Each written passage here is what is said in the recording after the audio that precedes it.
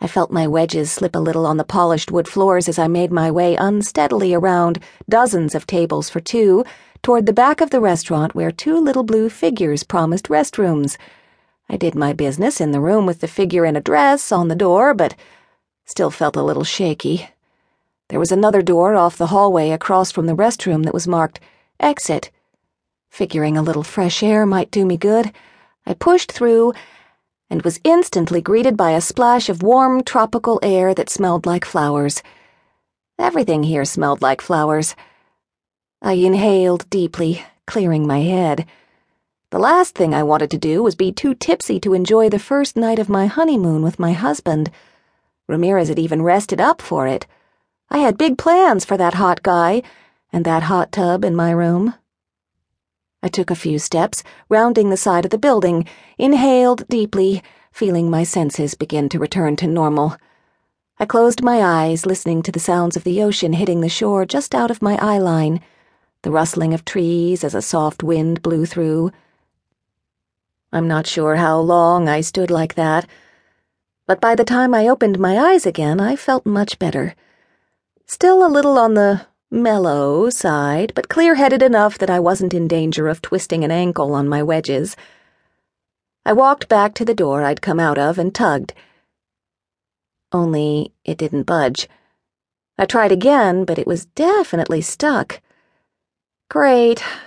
It had locked behind me. I wrapped my arms around myself and trudged around the side of the building, heading back toward the front doors instead. Unfortunately, while we'd been watching the dancers inside, the sun had set, and it was pitch black behind the building. Lights blazed along the path to the resort, but the alleyway wasn't an area that tourists usually frequented.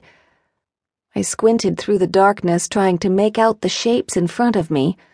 I could see the building, a dumpster, a practical eyesore that felt out of place in this tropical bliss, and a car parked off to the side of the building. What I couldn't see, unfortunately, were the smaller shapes lurking in the shadows, which is why I stumbled right over one, barely catching myself on the side of the building before I face-planted into the concrete walkway.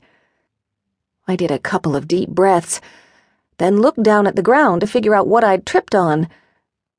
It was soft, a dark shape, about 5 feet long, and covered in a woven tarp like the ones they'd used to drape around the stage, and I would have left it at that, but at the very corner of the tarp I saw something sticking out.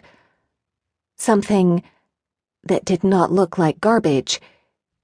In fact, it looked a lot like hair.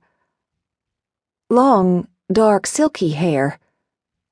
I bit my lip.